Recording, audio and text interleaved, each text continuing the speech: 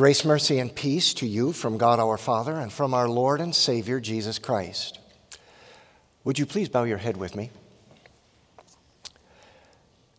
Dear Father, we know that you have promised in your word that where your word goes forth, it will not return to you void, without accomplishing that purpose for which you sent it forth. But now this morning we pray that in my case, you would make it so. In Jesus' name, amen. Please be seated.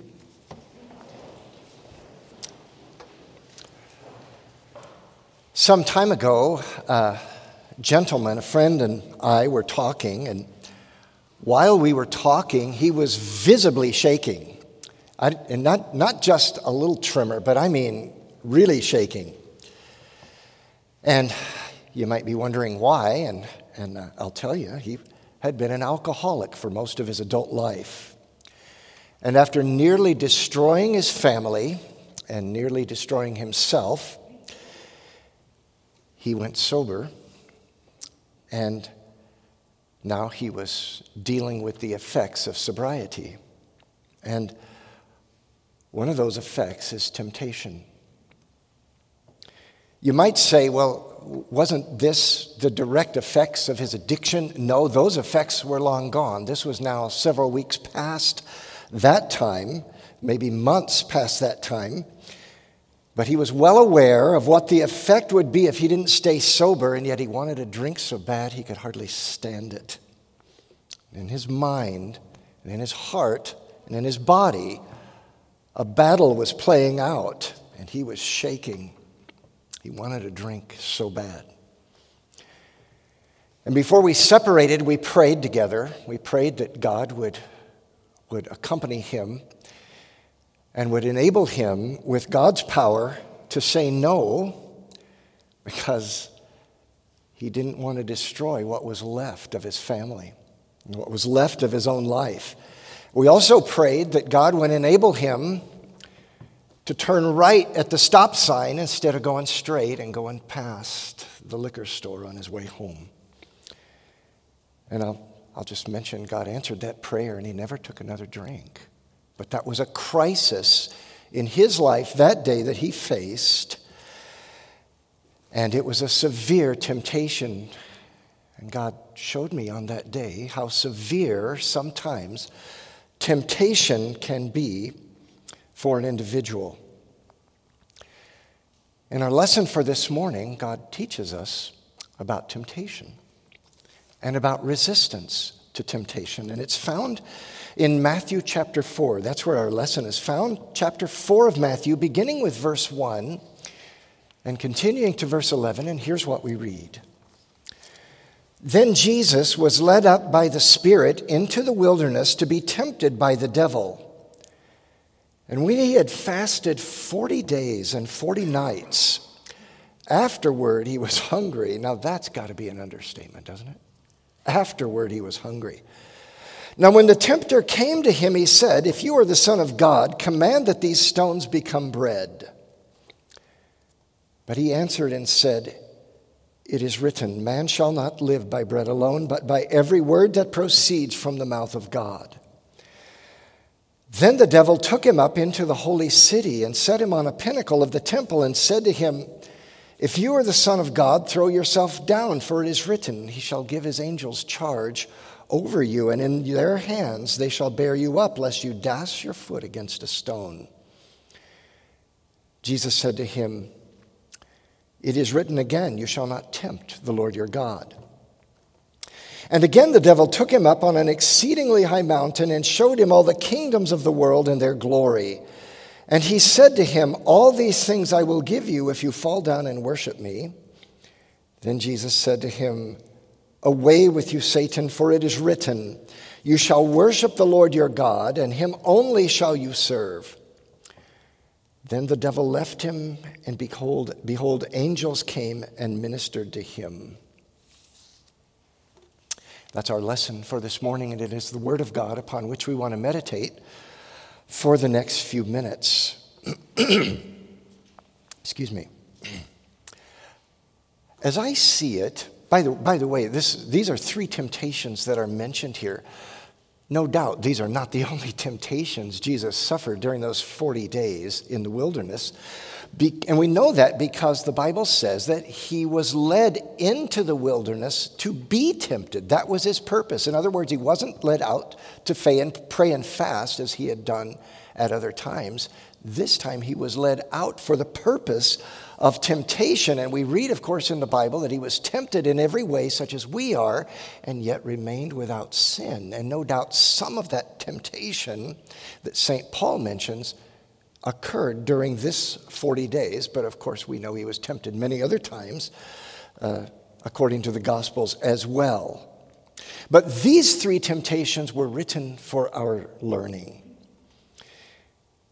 And the first one, I think, was directed at Jesus to get him to doubt God's faithfulness. And the second one, I think, was directed at Jesus to get him to test God's faithfulness. And the third one was to get him to bypass God's faithfulness and God's plan altogether. Let's go back to the first one, shall we, for a minute? We're told he was led out into the desert by God himself. Now, isn't that an interesting thing? Jesus instructs us to pray, lead us not into temptation, and yet he goes out for the purpose of being tempted, the Bible says. And during this 40 days, he fasted. Now, we're not told why he fasted. Could be because he had a spiritual need to fast during this special time of temptation, or it may be because that the onslaught from the demonic world was so severe that according to his human nature, he was just so busy warding off the devil that he just had no time to think about eating. We don't know. The Bible doesn't tell us why he was fasting. It does tell us that when it was over, or at least this 40 days was up, he was hungry. And so the devil suggests to him turning some rocks into bread. I have to tell you, I'm tempted when it comes to this passage just to say, well, what's wrong with that? Why not go ahead and turn some rocks into bread and eat? After all, you are hungry. Well, I can think of 2 or 3 reasons why this would have been wrong. And the first is not the least, just because the devil said it. Right? If the devil, that's reason enough when the devil says something to say no to it, right? Because he never suggests something without an ulterior motive. The goal is not simply when he tempts you to get you to break one of God's commands. That is the purpose in it, but that's not the only purpose. His ultimate goal is to destroy you, to destroy your relationship with God, and destroy your opportunity to go to heaven, to destroy it forever. That's his real motive. And so if he can get you to sin once, why, his ulterior motive is that sin might lead to another and to another and to another. And Jesus does not cave in, and he doesn't cave in for a second reason, I think, and that is because this strikes at the heart of his reliance upon God, his Father, and God's faithfulness, and upon God's care for him when God led him out there in the first place. And so this is a temptation to doubt God's providence, his care, his love, and his faithfulness. And of course, Jesus knows that if God led him out there, and God has for 40 days taken care of his bodily needs so that he didn't even need to eat for 40 days, then even though he's hungry, God will meet the needs of this day as well. I want to mention something about this because there's another side lesson here for us. There are times when the spiritual needs of our life compete with the physical needs of our life. And in those times, we must choose the spiritual.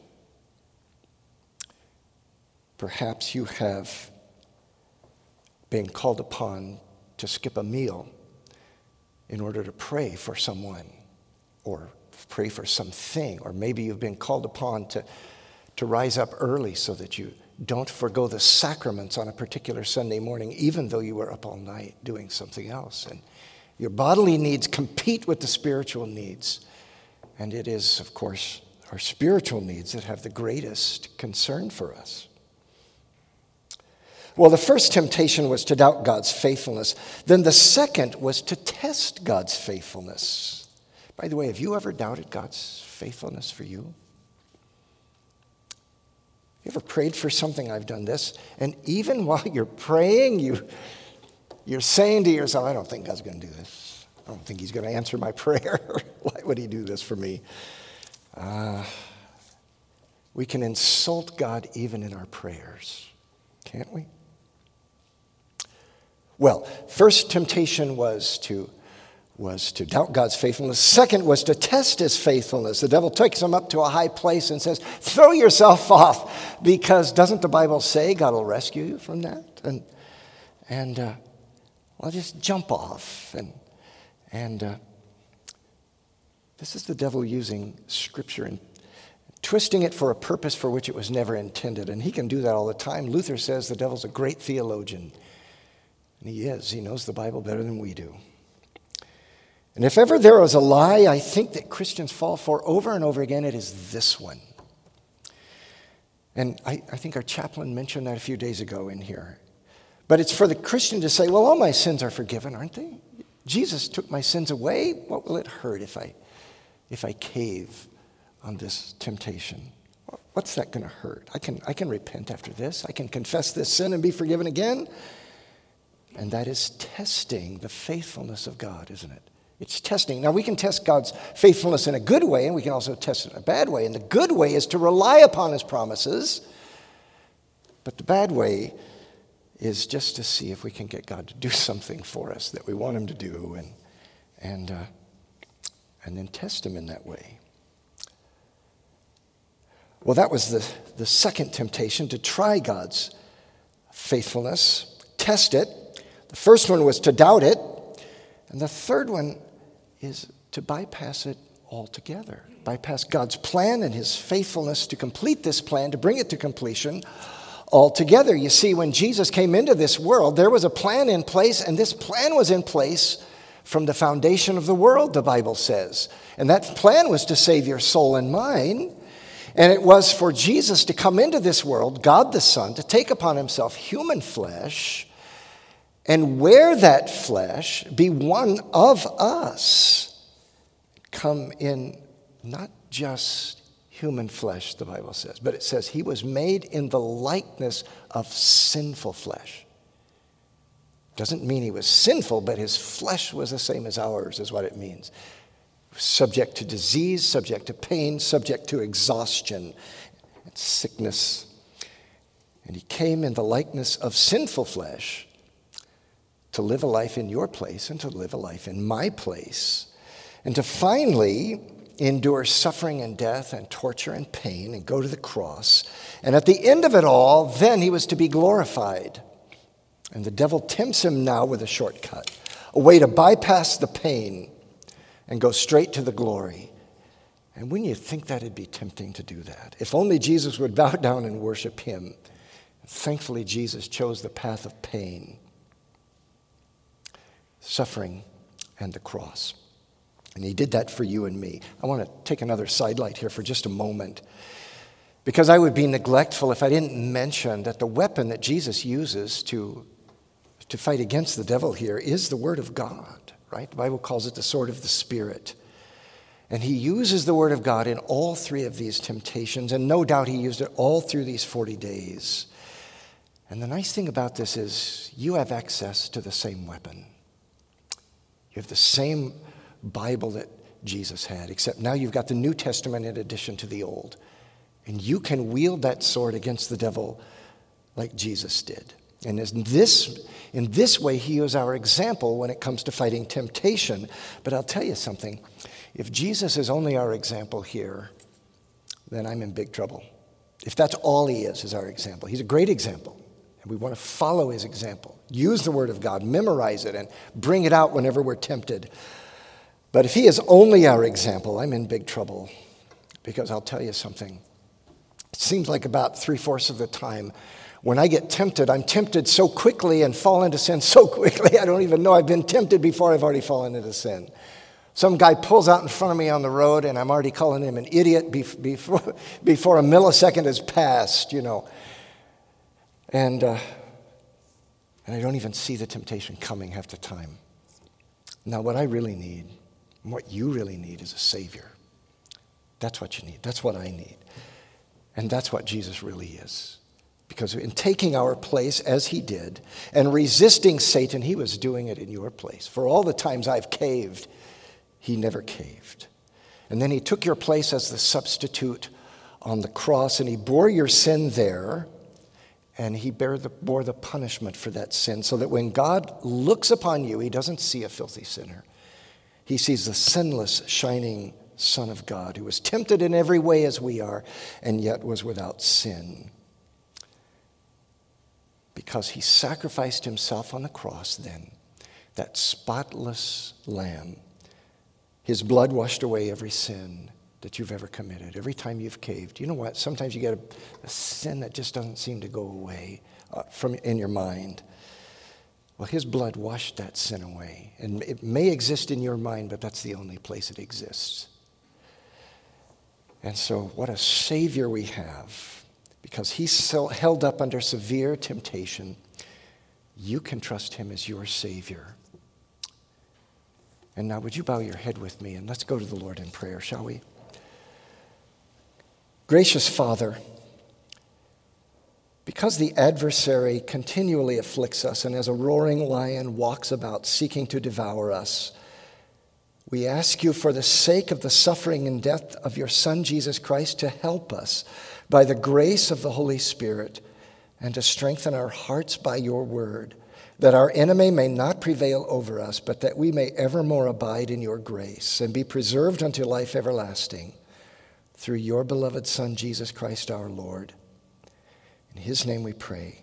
Amen.